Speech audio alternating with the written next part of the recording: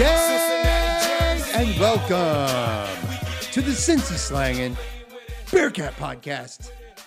I'm Coomer, and it's just me today. Hummer will continue to be on the podcast, but his appearances may be a bit more sporadic as he continues to settle into dad life. But the Bearcat content train needs to carry on because there's lots happening. You've got buzz about Des Ridder, Sauce Gardner, Beavers, Pierce, Sanders. The NFL draft is upcoming, and it's insane how much the national NFL media is talking about the Bearcats on a day-to-day basis. Obviously needed to chat about that a bit. We also need to discuss spring camp and who's going to replace all of this NFL talent. So I needed someone to talk to who had some expertise, who had some insight, who had some maybe inside information from players and coaches and teams. And so I was joined today by Keith Jenkins of the Cincinnati Enquirer, the Cincinnati Bearcats reporter for the Enquirer. We had a great conversation on all those topics I just outlined, and we finished with about 15 minutes or so of, I thought it was spirited conversation about the Cincinnati Bearcats basketball team, Wes Miller, what they're going to do in year two to sort of see improvement upon what was, a disappointing finish to his first season. But without further ado, let's get straight into it with my conversation with Keith Jenkins of the Cincinnati Enquirer.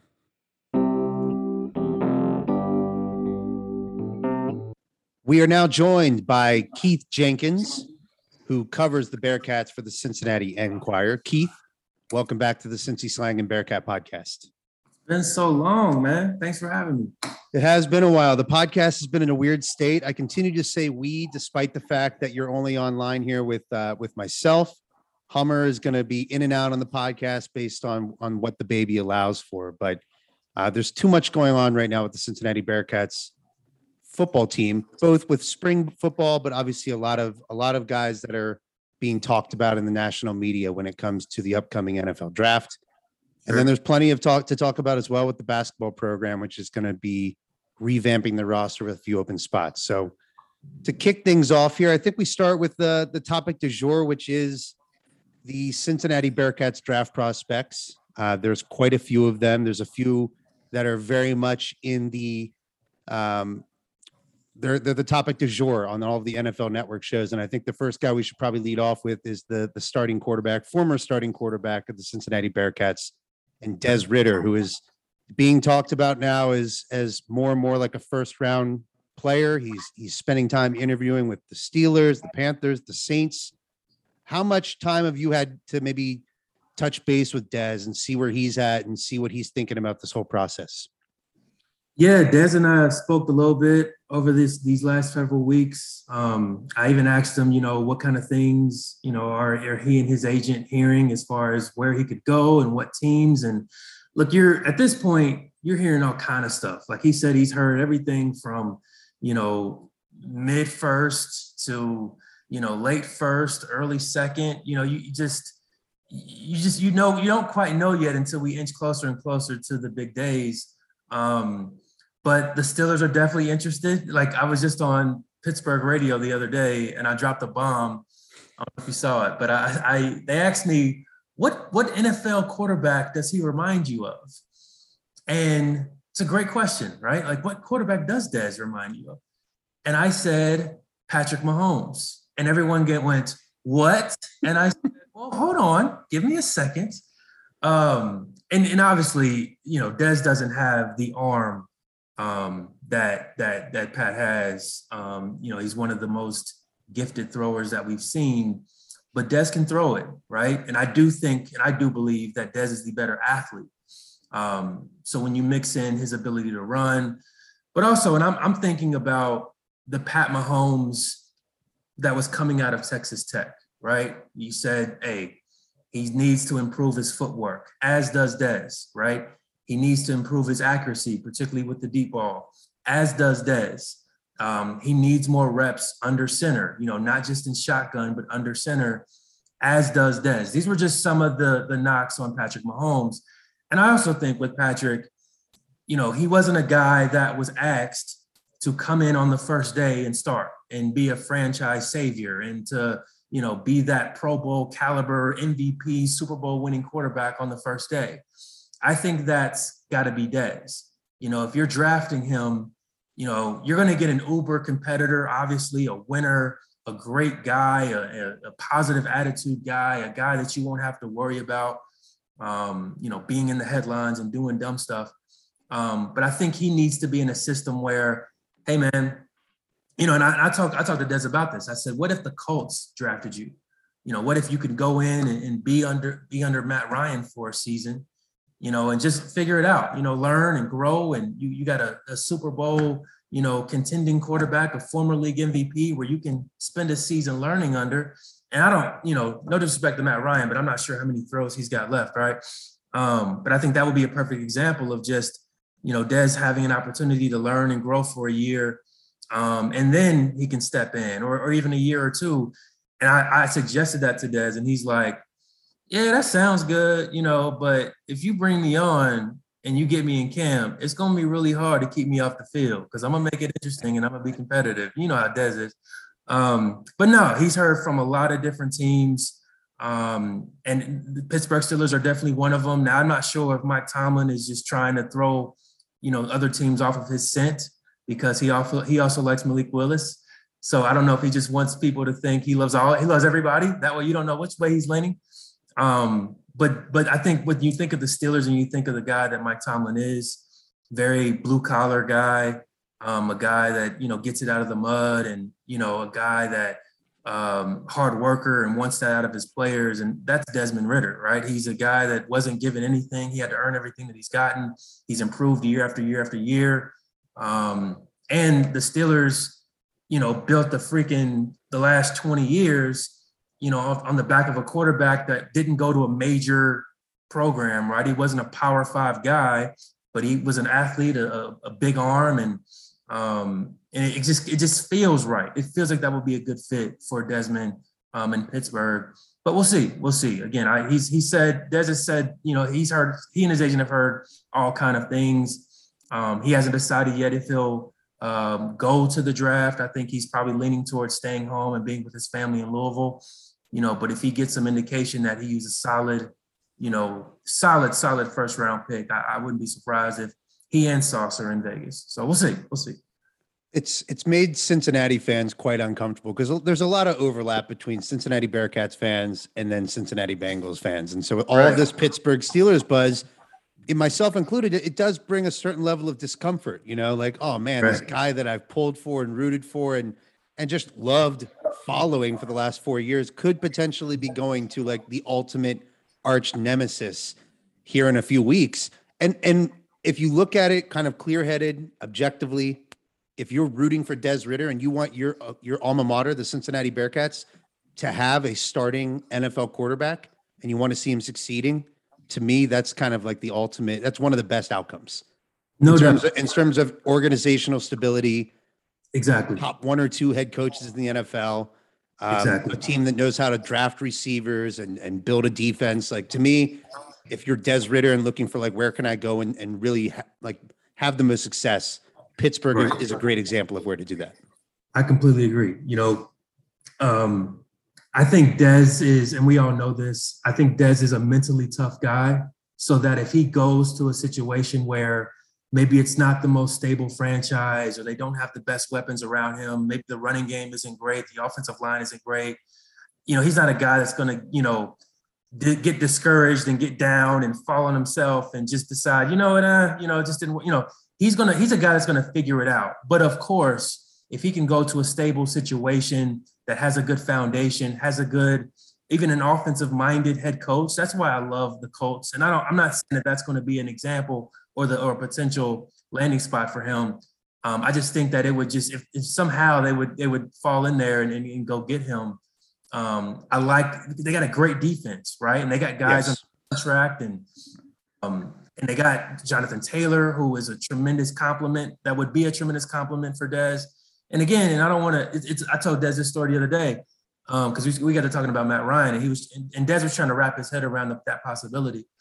And when I was coming out of college, one of the offers that I had was Boston College. And I told Des this story. I was like, I decided to go to Boston College because Boston was freaking cold, and I wanted a college and a university with more diversity. So I decided not to go to Boston College, but that recruiting class was Matt Ryan. And I was like, darn it, man, I could have played with Matt Ryan. And that Boston College flipped. As soon as he got there, it became a really good program. Anyway, can we also dive into that and push you a little further, though? Because you said you didn't want to go to the cold and you wanted more diversity. Where did you end up? Yeah. Toledo? I guess Toledo. I ended up at Toledo. Okay, Toledo, so you get the cold, but it definitely has more diversity, I suppose, than Boston. More diversity. But it, like, what people don't know is the reason why I ended up going, the main reason why I ended up going to Toledo. And the story is, Rick Minner gets fired and I meet with D'Antonio. It's actually, I met with Tressel too, which is hilarious because when we first met, he was like, man, you look familiar. And I was like, remember, there was a few years back, we had a meeting, my mom, and I just decided, it just wasn't a good fit for me personally in that moment. But the defensive coordinator, I was a corner. The defensive coordinator at Toledo was Lou West, who played ball at UC. And so he knew about Cincinnati and he knew the area. And I just got this warm feeling from him, and a comfortable, familiar feeling from him. And that was where I ultimately went to Toledo. But like, I was this close to going to Boston College, but I got up there and I'm like, nope, this isn't going to work. Des was cracking up. I told him this story. Nah, but I just think you're right. Speaking of the Steelers, great franchise. And I joked with Des too. I said, look, I'm a Bengals fan, man. I don't want you to play for that daggone team. But I do think that it would be a great opportunity for you. And you'll have an opportunity to play there early because their quarterback situation is as uncertain as it gets right now. Or I actually think there's a lot of certainty. It's trash.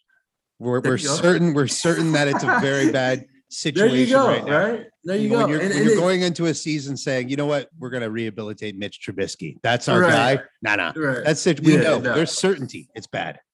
And I don't want to pile on Mitch because I do think he's better than what we saw. Now, how better? Because I think the way that they managed that whole situation in Chicago was a freaking disaster. But we'll find out how good is he really.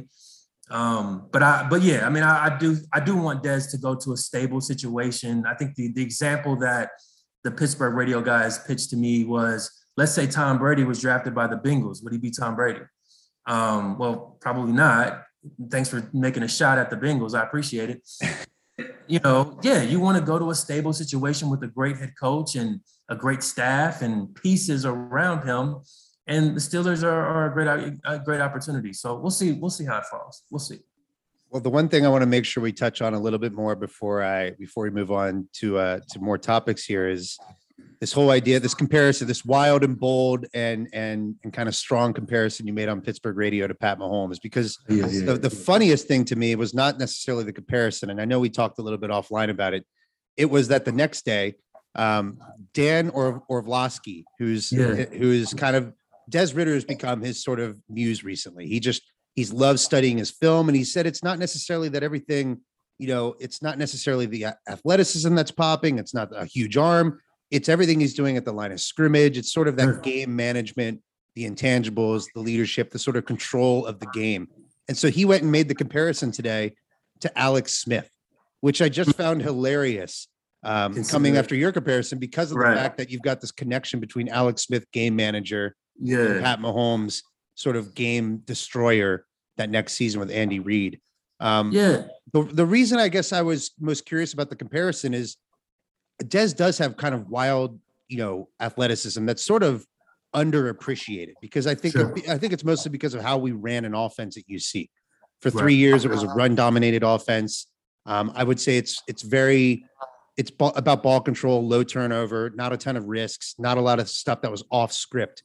And those are all things that I associate Pat Mahomes with. I suppose, are you thinking that if you're projecting it out to say like this guy has more in his package, in his ability that he can actually display when you put different, more explosive talent around him in the NFL? No, that's exactly what it is. Look, I don't think he'll ever have the arm of Pat Mahomes. Who does, right? Like one guy, Aaron Rodgers, maybe Josh Allen, maybe, but that's it. But it's one I am giving credit to Dez. He does have a strong arm, right? It's not Pat's, but it is a big arm, and he's a great athlete. He's got that dual threat ability, and he's fearless. Like Dez plays fearless football, and I think that was one of his best traits this year. Is just he's not quite the gunslinger, but he took some risks, and I think he took some calculated risks and some intelligent and mature risks this season. Like I think 3 years ago, 2019, we're like, but we saw his growth and his ability to more readily recognize coverages and, see a zone and see man and see when a team is in man-to-man coverage as he's motioning, Trey Tucker over or Josh Whyle over. We saw his growth, man. So I think in the right system, I think we could really unlock something special. I don't think there's a franchise-changing quarterback in this draft. I don't think there's not a Joe Burrow in this draft. There's not a Josh Allen, a Patrick Mahomes, but as far as we're just talking strictly skill set and the potential, I do think, if given the development in the right situation, with his big arm, with his athletic ability, his ability to run, his ability to extend plays, his ability to just break off a random 40, 50, 60-yard run, that athleticism, I think if given the right space and the right opportunity to succeed and to nurture, I do think Dez could end up being a special quarterback. No doubt about it.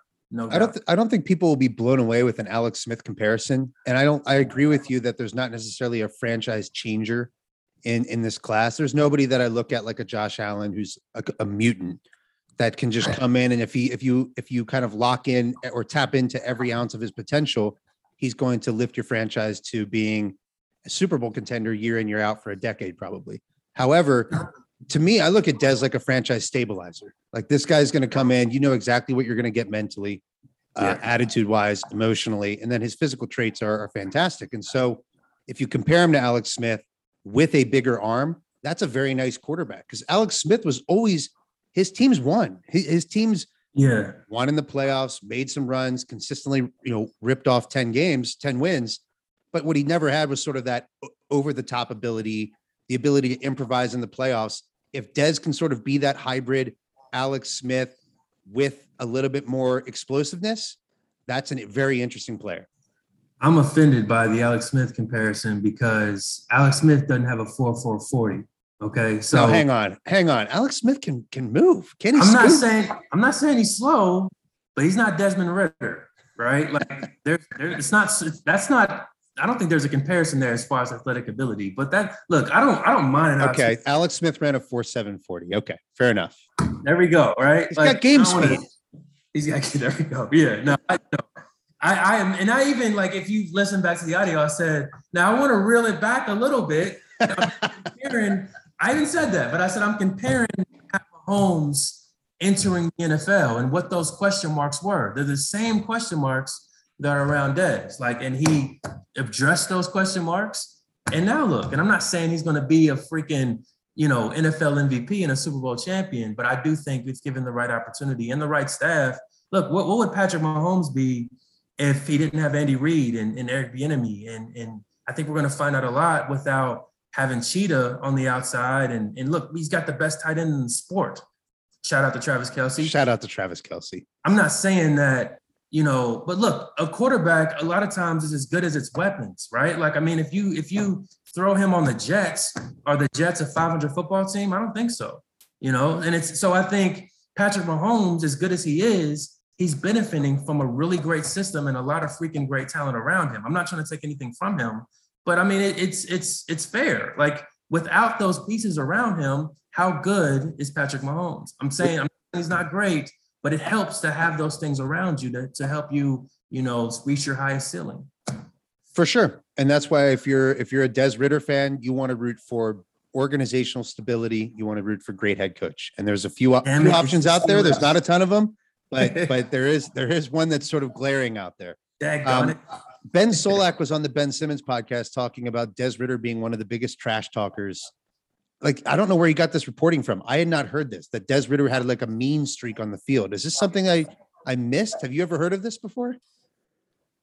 Not as anything that's out of the ordinary. I think when you down field level, he talks trash, but it's he not. was saying it in a good way. In like this guy, will like look up, bad, or he'll look up his opponent, find sort of things he can take digs at him on and during the week. And I was kind of like, wow, I don't remember hearing this about Dez, but he does seem like he's got a certain arrogance on the football field in a good way. Like I'm confident and I will, he might nod and chirp a little bit to other players. No, I agree with that. And like, remember, so I took this job in June of 2020. So my first season was that 2020 season and then the 2021 season. And entering that 2020 season, it was a legit competition. Like, it wasn't Dez's job. He and Ben Bryant, he had to earn that thing. And then ultimately he did what he did in 2020. And then the 2021 season, they told Ben, hey man, this is Dez's team. And that's what led Ben to go to Eastern Michigan. But what Dez would tell us when we would ask him about the competition is he would say, no, there's no competition. This is my job, so he has that confidence, that arrogance, and I almost think arrogance has a negative connotation to it. He's absolutely confident. He's confident in his abilities and in the work that he puts in.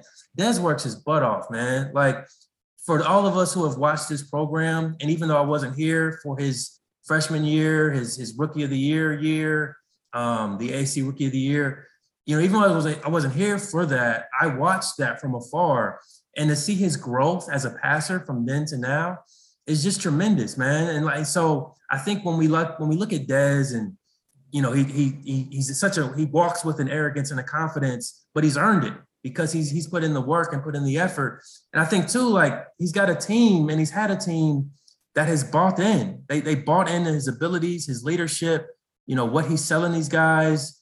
And that's huge. And I think that'll pay huge dividends at the next level, because he's such a guy that, even as a rookie, you're going to be like, yo, this guy knows what he's talking about. Like, he's not a guy that's going to be talking over his head and saying crazy things. He never gets too high, gets too low. And I think that's a credit to his success. Like, he just, when things weren't going well in the Army game in 2020, and people were like, is this the South Florida game? Literal callings for benching of Dez. Right. Yeah. But I don't think Dez ever wavered. And then we had that COVID pause. He comes out of that pause and he's a different player. And he kept his confidence where it needed to be, so to trust the guys around him. All of a sudden we get to SMU, and the rest is history. I mean, that SMU game changed everything. He had the game of his life, and now, it's firmly his job and no one else's. And now we're talking about Dez and, Heisman Trophy conversations and this and this and that, right? So I don't know. I just think if I'm an NFL GM and I'm a head coach, I'm looking at him from day one at Cincinnati and what he was able to do, how he was able to improve consistently, how he was able to lead, how he was able to go into Notre Dame and play well and lead that team to that victory. All of those things matter. It's just not one game. It's not 1 year. It's not one season. He was able to improve year after year after year. And you can only imagine that improvement is only going to continue when it gets to the NFL.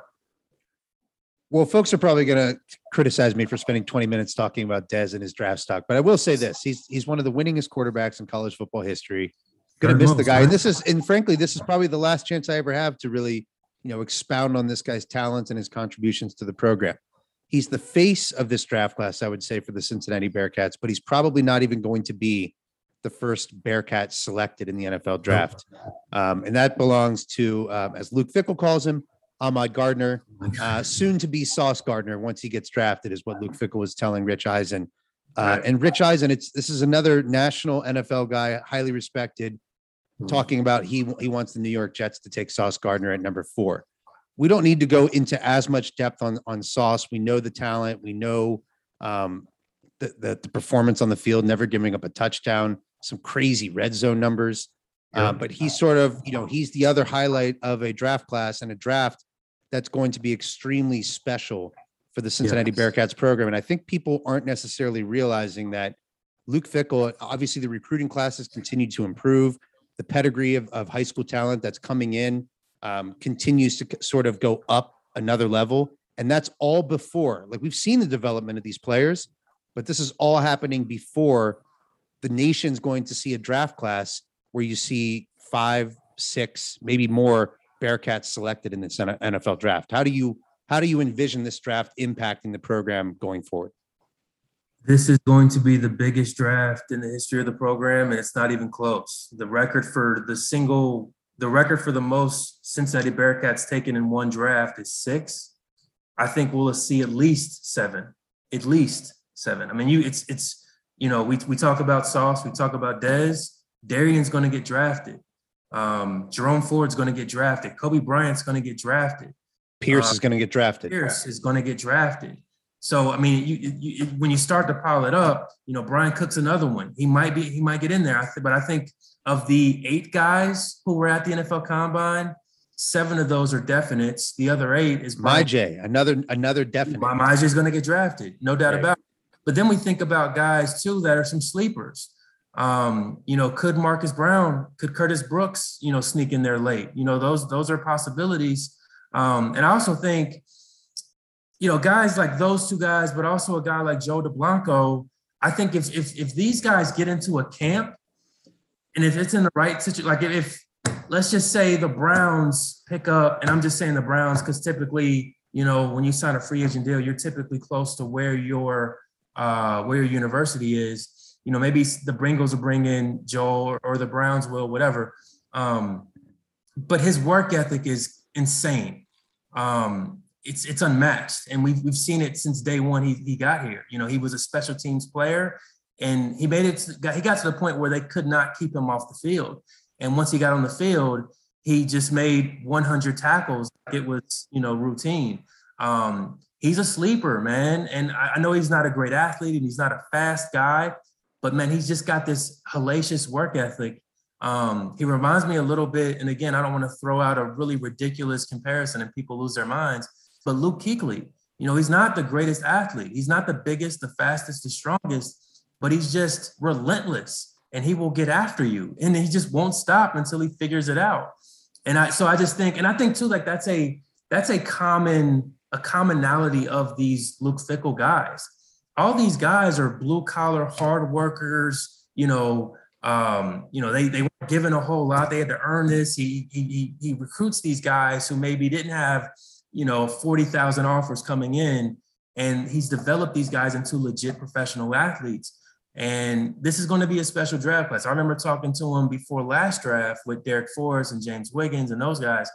And he said, this is only the beginning. What we're going to see this year is just a precursor to what is about to happen the following year. And he was right, man.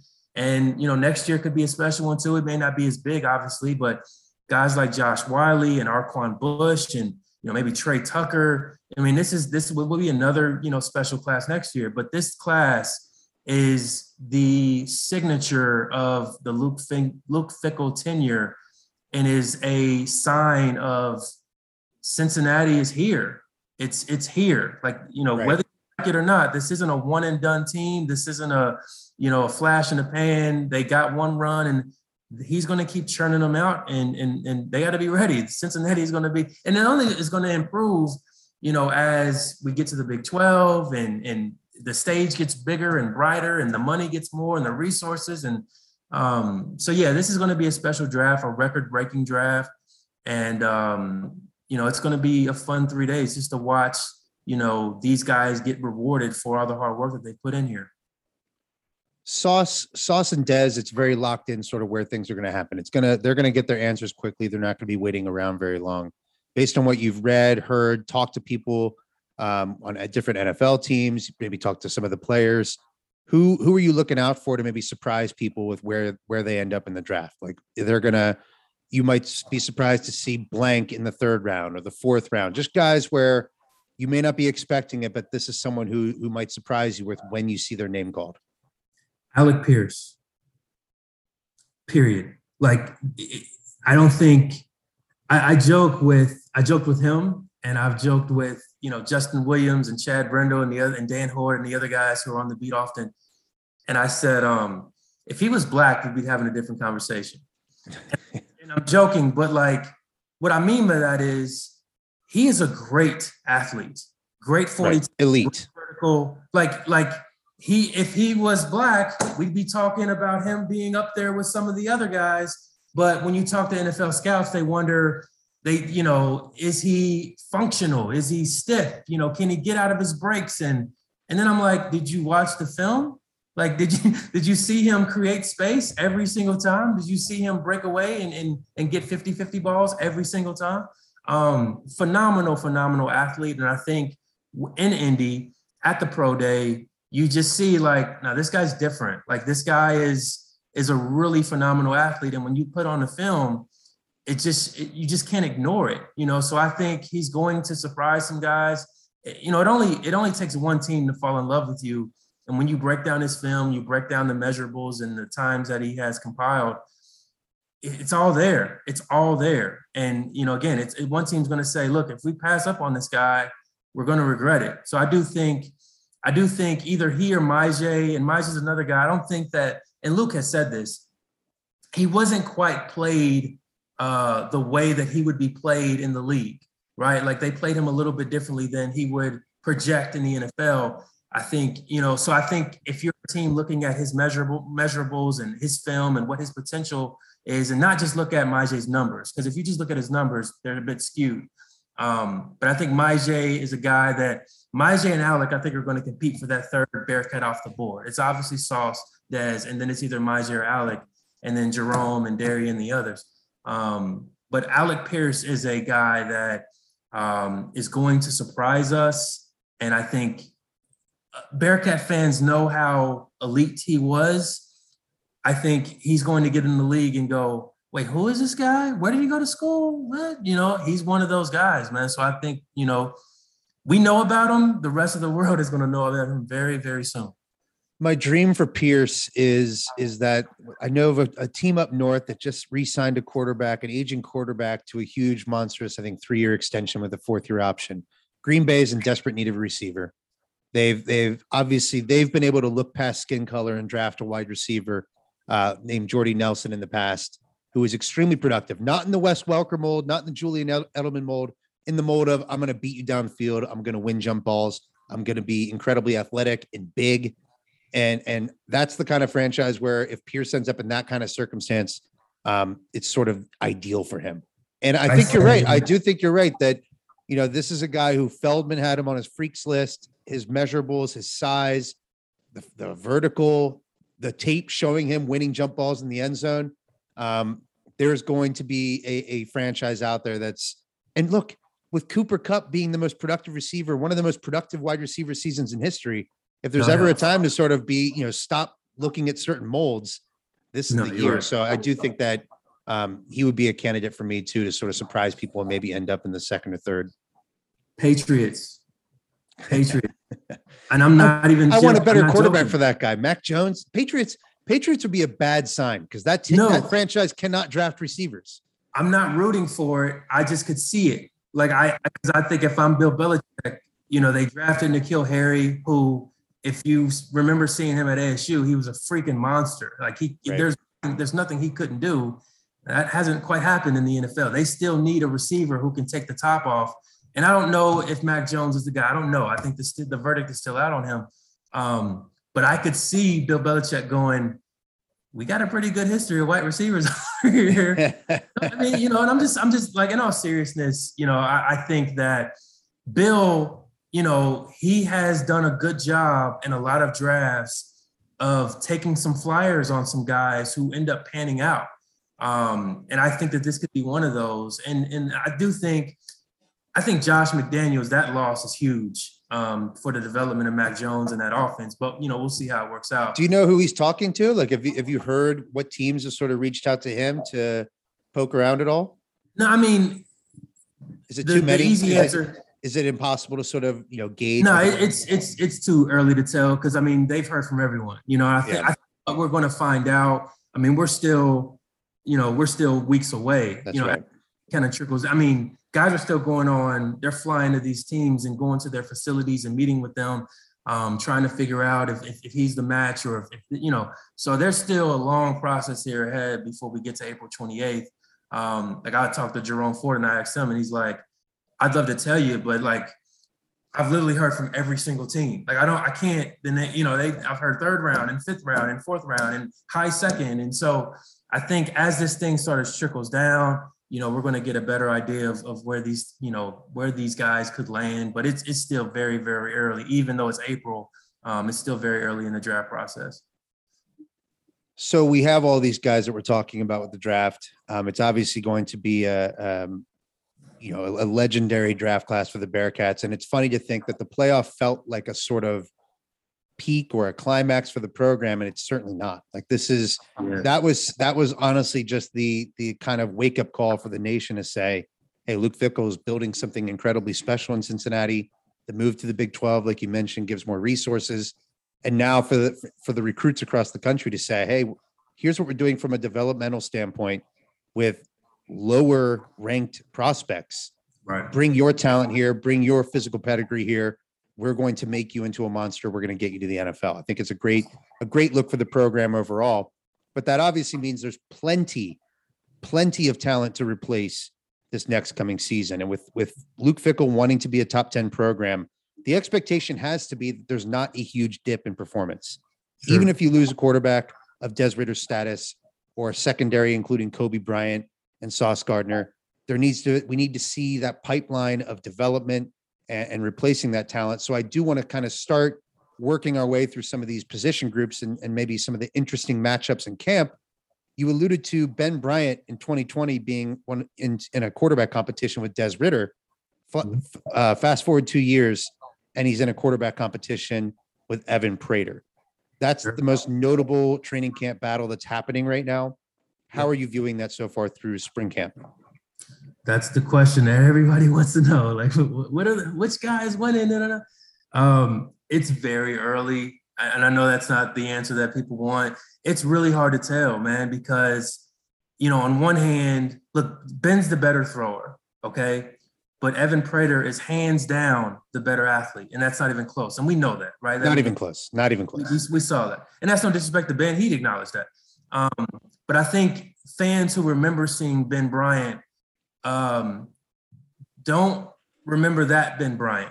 Imagine a Ben Bryant who started all last season, who got a lot of experience, who threw a lot of touchdowns last year, who got just a wealth of knowledge and being able to lead a program. And that was Ben Bryant last year. We see that growth, right? Like we see that in Ben. Don't be surprised if on September 3rd, it's number 6 who's under center, because he's looked really good. But I think both guys have a long way to go. I mean, it's only April. I think this battle is going to go way into higher ground. I do think it's going to be one of those situations where, Luke may not make a decision until, the last week of August or, right before they get on the plane to head to Arkansas. So it's going to be a battle that goes all the way down to the wire. And I think one of the reasons why you're not going to see a public spring game on Saturday. Yeah, the weather is supposed to suck, which, by the way, Cincinnati, come on. Pull it together. Pull it together, Cincinnati. Come on. This is killing me. Enough is enough. But no, it's supposed to be rainy and maybe even snowy and cold, but also maybe more importantly, it's going to be very windy according to the forecast. And look, you get Ben and you get Evan out there in the middle of this wind, and the wind is throwing the ball left and right, and fans are out there. One, it's not going to look good. Fans are going to freak out. Like, wait a minute, 2 guys who are battling for Desmond Ridder's spot. But also on a more serious note, every day Luke Fickell and his staff are evaluating these guys, not just these guys, but every guys, because there's a lot of competition battles going on out there. But he needs conditions that he can just really, truly put forth legitimate, effective evaluations where he can say, okay, this guy had a better day today, and da-da-da. So to put those guys out there, it's just a wasted day. And if you're a football coach, you couldn't care less about spring game. We're trying to get reps and practice and looks. And so the best way is just to get out of those elements and get under that bubble and really let these guys continue to compete and get some work in. And that's really, I think, the bulk of why this thing is going to be indoors, because it's just with the elements, man, we can't we can't put forth some solid evaluations. But it's early. It's early. And I'm not sure that one guy has a huge edge over the other. I think if I could guess and just based off of what I've seen so far, I'd give Ben the slight edge only because he's done it. Evan still hasn't, done it at this level. And I think that experience last year really helped Ben. I think it helped his confidence to show him that he can play Division I football and really be a leader of a team. But this thing is far from over. It's going to be a situation and a battle that we see long into higher ground for sure. We saw a top 10 team last year, Notre Dame, run an offense that featured multiple quarterbacks. And it's not completely unheard of in the NFL. I'm sorry, in college football. Could you envision a scenario where there is a starter, there is sort of like the guy who is dubbed to be the starting quarterback, but that I kind of envision it more like if Ben Bryant wins the job, that they still want to feature that explosive running style of Evan Prater and start getting him some actual real game time reps in a real game. Could you see a scenario where they're actually featuring both quarterbacks during a game? No, I could. And I think what Cincinnati fans need to think a little bit about as we're thinking toward this new season that's approaching is you go from a heavily influenced Mike Denbrock offense to two very young minds in Gino Guidugli and Mike Brown, who are younger and they have a lot of fresh ideas and they're innovative and they have been dying to have greater, say in what goes on there on game day. When you talk to Gino about some things that he's cooking up in his mind, he just starts to grin.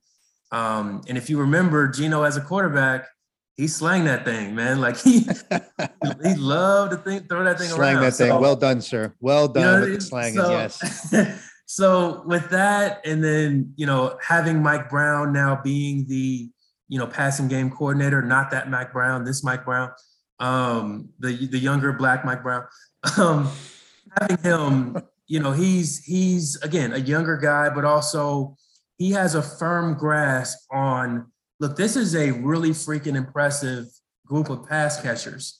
And I say pass catchers and not wide receivers because, of course, you got two tight ends who are legit with Josh Wiley and Leonard Taylor. But then guys like Trey Tucker and Tyler Scott and Jaden Thompson and Chris Scott and Blue Smith and Nick Mardner. And, I mean, they just got so many guys.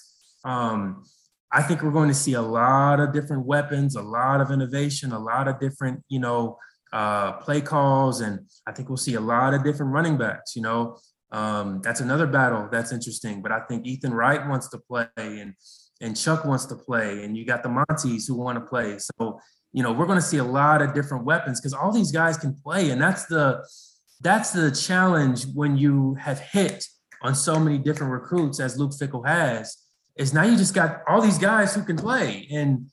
But I think with the innovation and the new voices and the new thoughts and the new processes that we'll see with Mike Brown and Gino at the helm of that offense, I think we're going to see a lot of different looks. And I definitely think the potential of seeing both Ben and Evan out there, sharing some reps. You could see Evan motion out wide and then come back in and, take a direct snap, with Trey coming on one side. And I mean, who knows, man? But I really think we're going to see some crazy, crazy things because they just have the weapons to be able to do that. And you have an offensive line that's expected to be much better than last year. Another year, they're all back. Metz looks amazing. So this is going to be a fun offense this year. I know there's a lot of new faces, but I think we'll see just some excitement and some big plays and some fun plays and some innovation that we haven't seen from this UC program since Luke Fickell took the helm. In many ways, it's kind of the perfect year to have the coaching turnover we did. You've got roster turnover and you don't want to necessarily pair that with a lot of staff turnover. Now, I always say that if you keep the head of the snake, if Luke Fickell's intact, we're fine. That's where it's a trickle down culture thing going on here at Cincinnati. But with the talent looking so different, quarterback's going to look a lot different next year. The wide receivers, while established, they're very different. Like when you're running everything through Tucker and Scott, it's going to be much more speed based, and it's going to be maybe getting more yards after catch and things of that nature. I think having a fresh perspective, this could be the perfect year to do that. And I'm openly team Prater in terms of what I'm pulling for. I'd love to see Prater win this job because of what I saw in glimpses, brief glimpses, but the shiftiness and the explosiveness in the running game, I think, is obviously tantalizing. And if he can put it together in the passing game enough, I'd love to see him be the guy. But I do think at the end of the day, it comes down to trust in terms of not turning the ball over. So if he's not ready to be a consistent thrower and not turn the ball over, I do think that it's going to be a pretty clear decision to go with the more reliable passer in that case, and Ben Bryant. But I think that Prater's athleticism is something you have to get on the field. And I'd love to see our coaching staff figure that out no matter what happens with this competition. Yeah. Trust Luke. I think. And Luke, we trust. I can say, he's earned the trust. He's earned it. He's shown you that he's the right decision. So, he has. And we never on this podcast got into the bench Dez game because of the idea of in Fickell we trust. This is the guy who's in camp making the decisions. He's making the best decision for the team. You obviously have to trust that to an extent. There's just, that's just my emotions pulling for Prater and what I think that he could potentially be. I know I'm not alone in that. I know I'm not unique. I know that. You are not the only one. Yeah. So the other big departures in my mind are what we had a special secondary last year with Kobe and with Sauce. And I think it's impossible to expect whoever's replacing them next year to have that type of impact defensively, where the coaches can basically just go single coverage and know that we're going to be okay. I wish they would have done it more, frankly, in the Alabama game. But how are things shaking out right now in the secondary for the Bearcats? Well, I think fans need to remember there was a really special third corner on that team, right? That's right. It's really freaking good.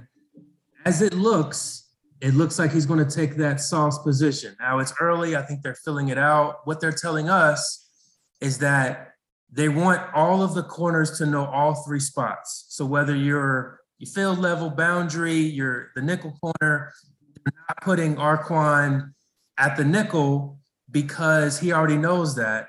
That's what they're telling us. The truth is they're putting Arquan in the boundary because he's the best corner on the team, and that's where he's going to play come September. I mean, that's just the truth. So he's the best corner on the team. I remember I asked Dana Holgorsen about the corners, and this was before the AAC championship game. And he said, well, number one's the best corner in the country. He's the All-American. He gets all the love. Well, of course, unless number 7 is the best corner in the country. And well, then number 9 might be better than both of them in a year. So he was just saying how, look, Sauce, Kobe, and Arquan. Arquan's great. He'll be one corner on one side. And the battle right now is who's going to be on the other side. Now you got Justin Harris. He had a neck injury last season. He's coming off of that. He's looked really good in camp. Again, it's only April, guys. But he's looked good early on. And then Bumpus. And he's another guy who got some reps last year, obviously not a lot, but he's a guy that was sitting behind Sauce last year. And he's a guy I think that will likely compete for that second corner spot. That's another battle that I think will go well into higher ground. You got guys like Shepard and again, and even JQ Hardaway, he won't start. JQ, I know the tantalizing freshman. JQ. Yeah. But I'm going to tell you this, dude. Dude is, what is he, 17, 18? Dude is an adult. He is grown. Yeah. He is huge. He was on that LeBron James meal plan. Dude, whatever they're feeding that man, doing it, he is a monster. He makes plays every single day. He's still a freshman. And he's an early enrollee. So there's still a lot that he doesn't know. And he has to ask questions a lot. But just the pure talent and gifts are there. I don't think he's going to be that second corner. But remember, Sauce got out there. Sauce didn't start the year like that. Right. They didn't think Sauce would be Sauce.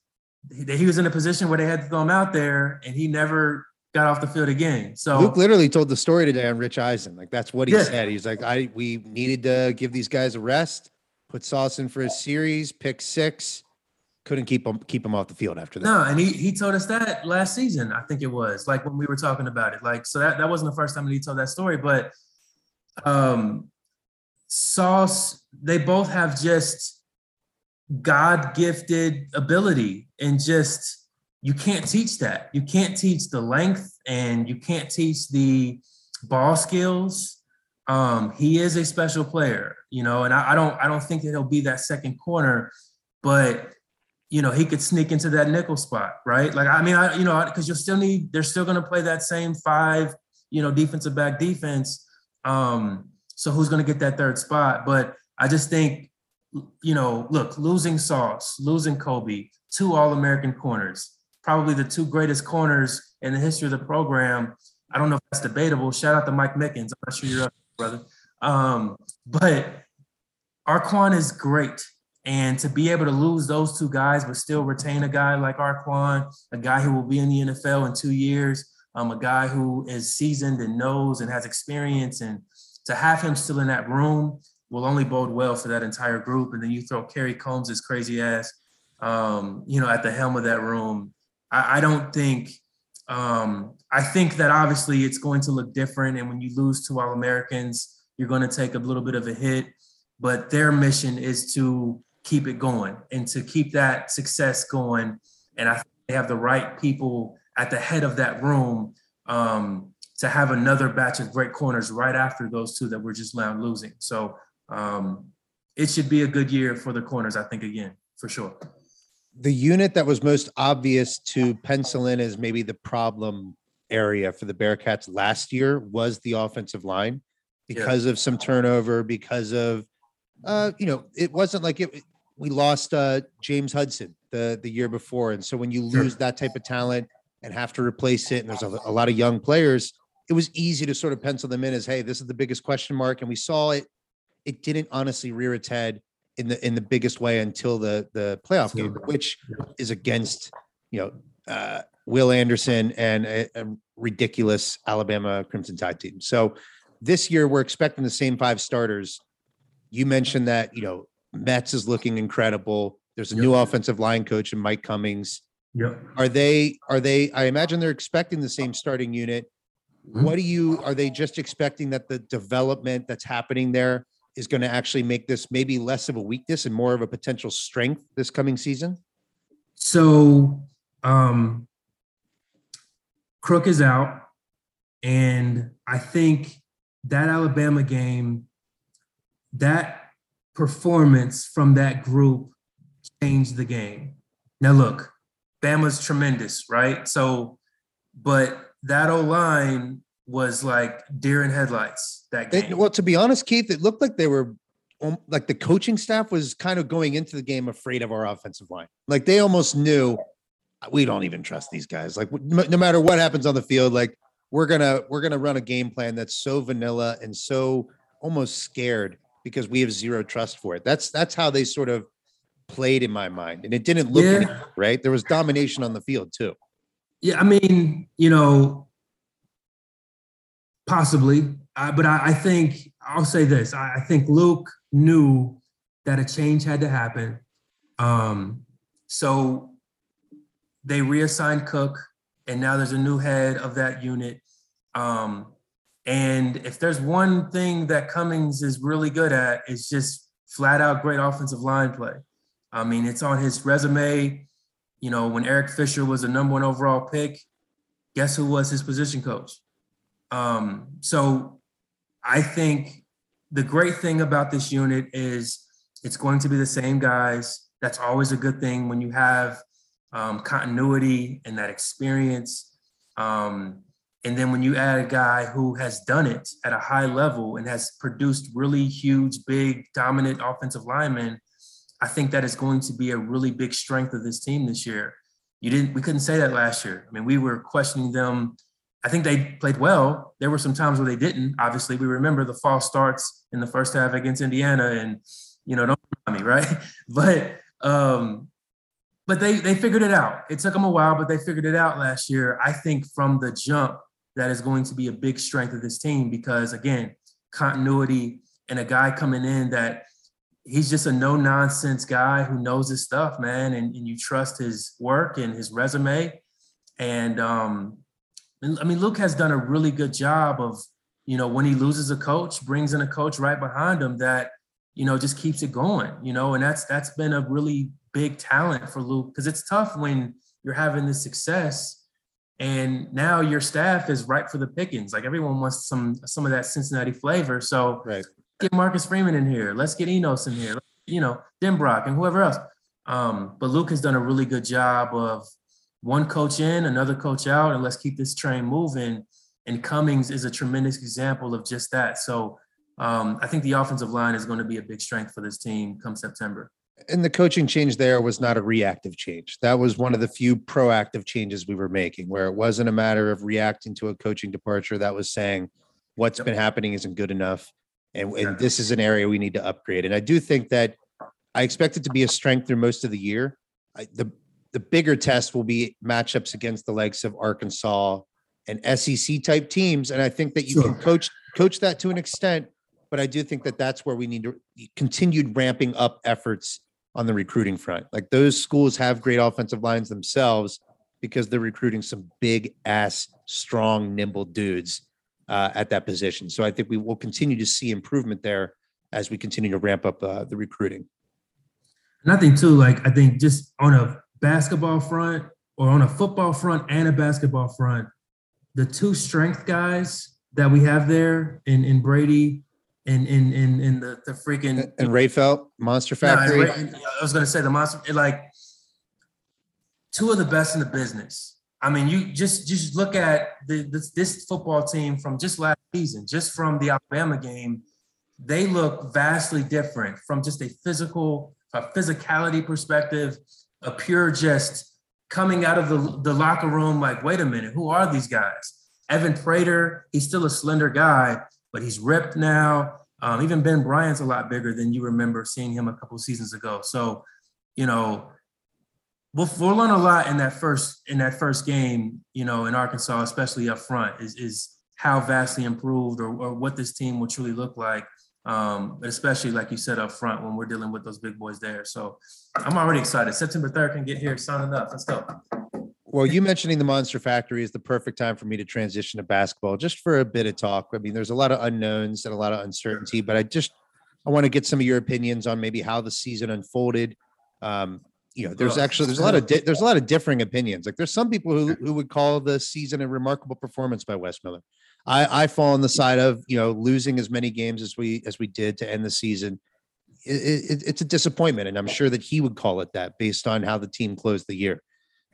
We saw a few players enter the transfer portal. We saw Mason Madsen, Rob Banks, AJ McGinnis, and most notably Mike Saunders Jr. all enter the transfer portal, in addition to Abdul Adu and Hayden Koval using up all their eligibility. So when you kind of look at it holistically in terms of how we closed the season, and then also some of the departures, where's your head at with this basketball team last year, heading into this new season? Yeah, I mean, the team regressed, and that's unfortunate, and that's discouraging if you're a UC basketball fan. We saw them play well against Arkansas and Illinois and in Kansas City, and we saw them open up conference play relatively well, and all of a sudden, boom, nosedive. Wes's explanation for that is just a lack of practice.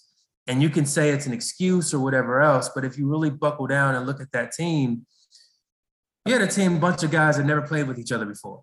And look, it's Wes's responsibility to figure out how to overcome the scheduling and figure out, even though the practice reps are being diminished, we still got to keep this thing afloat. And he owned that.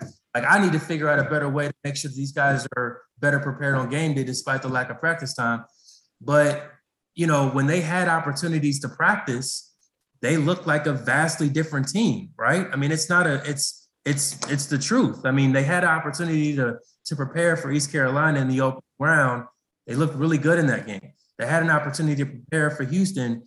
They looked good in that game. They lost still, but they looked good in that game. They looked a lot better, vastly improved in that game. I think what like Mike Saunders, Mason Madsen's not good enough to play here. Sorry, I love Mason. I think he's awesome. I think he's a tremendous He's young man. a great ambassador for a university. I mean, No, like he's he's just everything you not. want in a college athlete, except This is not a mid-major program. It's not. And especially when you're chasing the likes of Houston, but also Baylor and Kansas, because that's right around the corner, and Iowa State and the others that are in the Big 12. It's time to get back to recruiting, the top-notch 4-star, 5-star guys. That's how this program was built on long before Wes and John Brandon, even Mick Cronin got here. And that's where it has to get back to. And that's where Wes and Chad Dollar and the rest of the guys are looking toward. And also it's getting guys in the transfer portal that you look at teams that were successful this year. The transfer portal played a huge role in the success of these teams. And you look at North Carolina and the kid they got from Oklahoma, you look at Kansas and the kids that they got, that transfer portal was huge. I mean, I look at the guy, what's his name? Johnny Brown, I think, the OVC Defensive Player of the Year. Cincinnati has reached out to him. If he comes along, that's a guy who's not only a tremendous defender, but who can put the ball in the basket from the interior. And that's what Cincinnati needed. What Cincinnati needed was Tari Eason.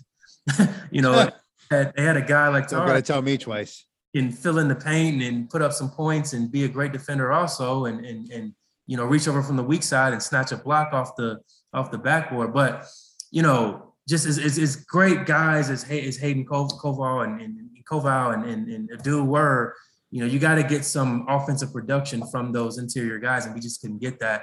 You think if we could have just gotten 16 points total from those guys and a few offensive rebounds from those guys. And I'm not talking monster numbers, but just look at how much of a different season we're looking at.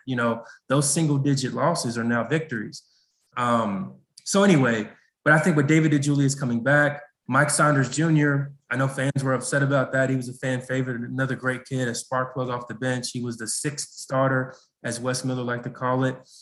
But again, is he good enough to play here, right? I think Mike Saunders is a great young man and a great player. I think he's a guy that is a 10 to 15 minute guy off the bench guy for the program that you want to have here. And I think Wes probably told him, look, you can stay here, but, David is going to continue to be the number 1 guard. Shuey is staying here. We got another guard coming in. We're going to go into the portal. So you're not going to be a starter here. And that's what Mike Saunders wants. He wants an opportunity to go somewhere where he can be that starting point guard. He's not going to get that here. So as painful as it was for some fans to see him leave, he wants an opportunity to be that starter, and hopefully he gets it at Utah. And I'm happy for him. And now he's reunited with the other Madsen brother, and I hope it really works out because he's a great kid, a great young man. But I still think as dim as last season was, I think that this ship is headed in the right direction. I said ship. I didn't say the other word. So I think that fans should still be encouraged, man. And I think when you got recruiters like Chad Dollar on your roster, man, I mean, they're going to figure this thing out, and they're going to figure it out because they have to. They're elephant hunting for sure. You can see what the offers are putting out with high schoolers. They're clearly the talent has to go to a different level than it was with Cronin in his final days. This moving into the Big 12, it has to be different. But I do wonder the Saunders thing was interesting to me because if we learn one thing during Wes's first year, he made his decisions on his rotations at the start of the year, and they didn't change. They did not change based on what was happening on the court. And the nitpick I have, and to be fair to Wes, they're like the best of a lot of maybe average at best or bad options in terms of Micah Adams Woods had a very rough season. He had major regression last year, couldn't buy a bucket, lots of missed layups, and that was trending negatively as the season wore on, and we didn't see adjustments. Now, you could attribute it to I've got David DeJulius at the 2. He's a 6-foot guard. That's not Mike. I don't cut you off, but I can tell you the problem with this team last year, and I just want to give you my input and you can continue your thought. Jeremiah Davenport should have been better. After being named second team all conference preseason, we expected him to take this massive leap, and he didn't. Let me ask you about that though. So, well, I got a couple. Well, let me finish. Okay, give me a couple. Kelvin Sampson said after that game in the AAC tournament, he sat there on the podium and said, Jeremiah Davenport, we knew Jeremiah Davenport can't get his own shot. Yes. So if I'm Jeremiah Davenport, or if I'm Wes Miller, I'm showing that footage to Jeremiah and I'm going, this coach, the best coach in the conference, just said he knows that you can't create your own basket. Get your ass in the gym and work on your handle. He can't take people off the dribble. That's a problem. If his threes are going down early, Jeremiah's engaged and he's knocking down shots and he's happy. If those first few threes don't fall, we know instantly what kind of night Jeremiah is going to have. He's going to clock out. He's going to get disengaged. And his defense, I mean, he had the worst effort on defense on the team by an avalanche. And I think I think if his offense isn't rolling, it impacts his entire game. Now, when he gets on the other end, I mean, think of the Arkansas game. And that game really bothered me because they made the decision, Arkansas, to face guard him. We're just going to take him out of the game. And instead of finding other ways to get open and to generate offense for his teammates and to use your attention as an advantage to your other four guys on the court. He just decided I'm not going to play that night. So my point is that Wes Miller, I'm sure, is having a conversation with JD going, we need you to be that guy. We can't have the only playmaker on our team be a 6-foot guard. And then what happened throughout that year is teams figured out the only guy who can create offensively for the Bearcats is David DeJulius. If we can take him out of the game, they're not going to beat us. So game after game after game, Shuey can't create. Mike Saunders Jr. can't create consistently enough. And I know we love Mike, but it got to the point where he was a little bit out of control with the ball, right? And then it wasn't until late in the season where that 3 ball started to fall a little bit consistently for him. But if we have a guard who's coming off the bench who can't hit threes, and that's what they're giving us, what good are you really? If Mason Madsen, if that's your game and you can't even hit down threes consistently, and that's literally why you're here, that's why you're here, to hit that. Yeah, he became a shooter who can't shoot. Like, that's what it became. So I do, that's where I can't really, there's no counter argument. There's no counter argument to lack of shot creation on the team. And that's the handcuffs that Wes had on him last year in terms of what different lineup combinations you could have. Where I come back to, though, is at what point is Wes Miller holding Jeremiah Davenport accountable for the style of play? We saw him from game 1 to game 32 chucking threes and not ever really getting pulled aside and saying, hey, come to the bench for a minute and talk to me. That's not a good shot. Like, we want freedom. We want autonomy, but that shot can't continue to happen. And we saw the same decisions throughout the year. And he's not going to ever beat people off the dribble. He's not a very quick player. It's just not going to happen. And that's okay. He can still be an effective player. There were opportunities to get him involved in the post. He's got good size, and he actually showed a decent knack at getting good looks when operating in the post, but we saw it far too often. And those are the kind of things where I feel like there's opportunities for growth from Wes. You know, like you're following up a coach who's being known for, I mean, John Brandon had a lot of flaws, and they're widely reported, all that jazz.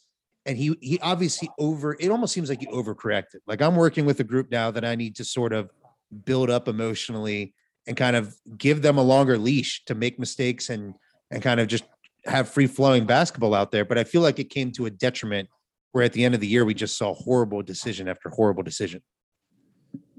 Yeah, I think Wes learned a lot this year. I think he talked about him having to go through this long, drawn out process of just evaluation, self-evaluation of how he needs to improve as a coach and, you know, things that he learned.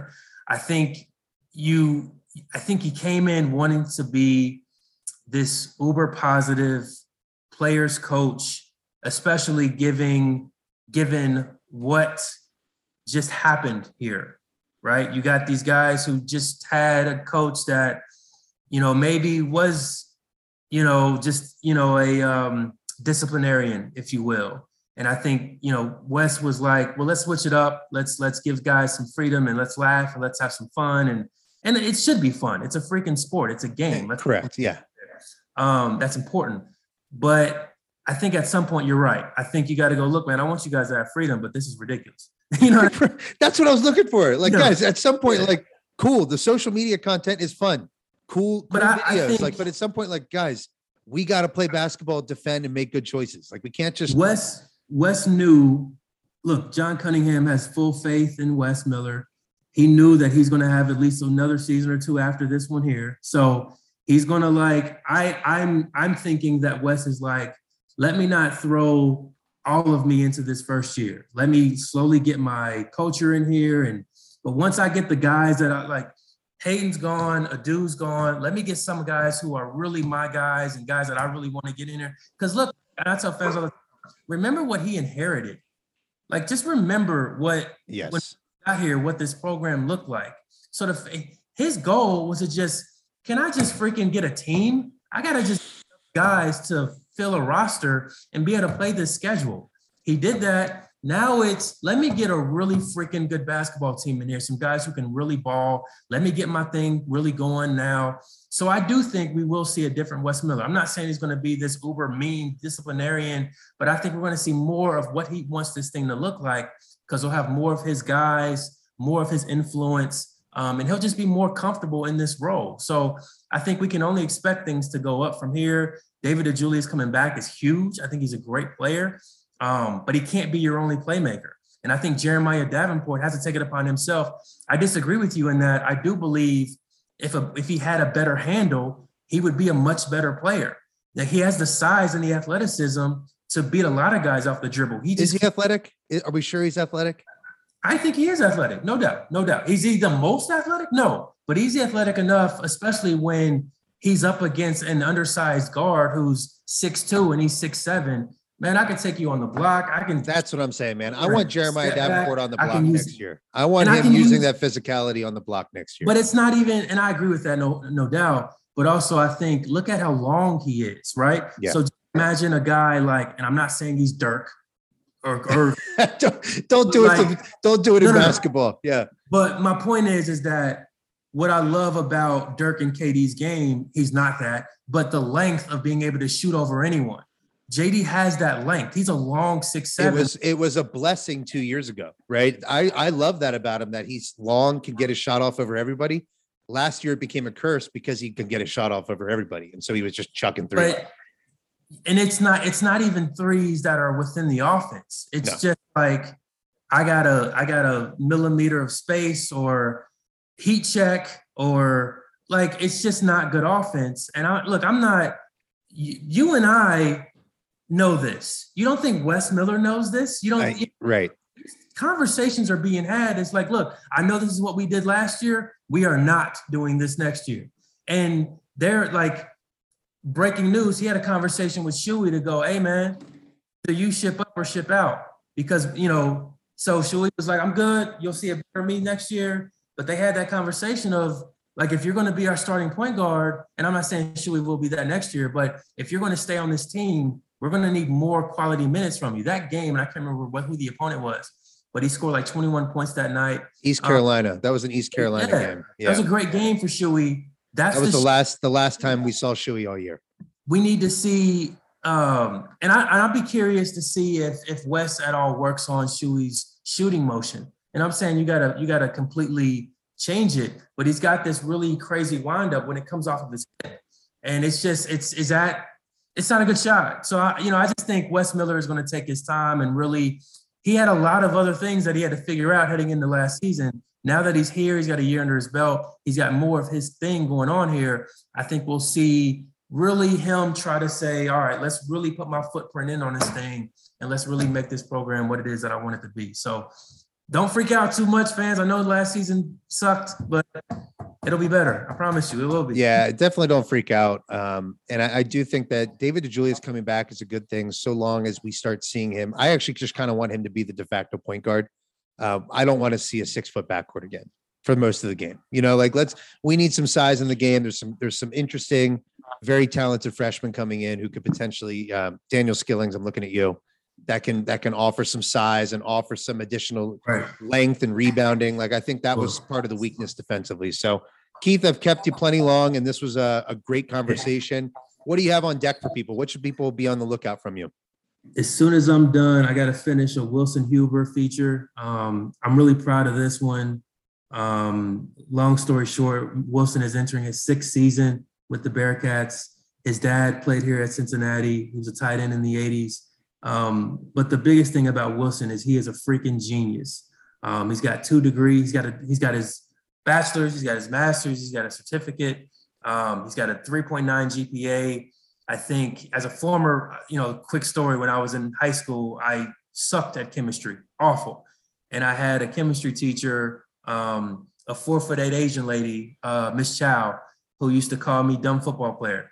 And, in the moment I was frustrated by that, not because I was like offended, but because I really wanted to freaking learn this. Like to this day, isotopes and ions and all the bonding, I still don't understand that. But I was like going to help night and I was really trying to like figure this out because it was bothering me that I just couldn't get it. And if people know, like I went to Walnut Hills High School in Cincinnati, college prep, smart school. So like I have brains, I just could not freaking figure out chemistry. But what I love about Wilson is he really prioritizes his academics. And I think it's important to highlight that because in addition to the amazing season that the football team had last year, they did really, really well academically and everyone graduated. And I think that's something that should be highlighted. So I'm gonna do a story on Wilson Huber. And also he's going to be the new leader of that Black Cats defense. He will be the middle linebacker. He will be the quarterback of that defensive unit. So he will be the leader of that group. So get to knowing Wilson Huber and what he's going to bring to the table. And he's positioned himself to have a special year and he's a great athlete and long. So anyway, that's the story that I'm working on is Wilson Huber. So check out that. It'll be on Cincinnati.com and on your doorsteps and on newsstands shortly. We'll be on the lookout for it. Again, appreciate your time joining the Cincy Slang and Bearcat podcast today. Westside Brewing. Shout out to Westside Brewing. Great beer. And then also you can follow Keith on Twitter at Mr. Keith Jenkins. I think it's the same handle on Instagram as well, where if you want a sneaky good reason to follow you on Instagram is you've got great music taste. And so if you want to kind of experience that, get some good recommendations. I didn't realize that Pusha had a new song out until I saw your Instagram. It's amazing. So Keith, again, thanks. Appreciate it. And I'll make sure we have you on again sooner than we did this last time. Less of a gap. My man, I appreciate it. Take it easy, man. You too.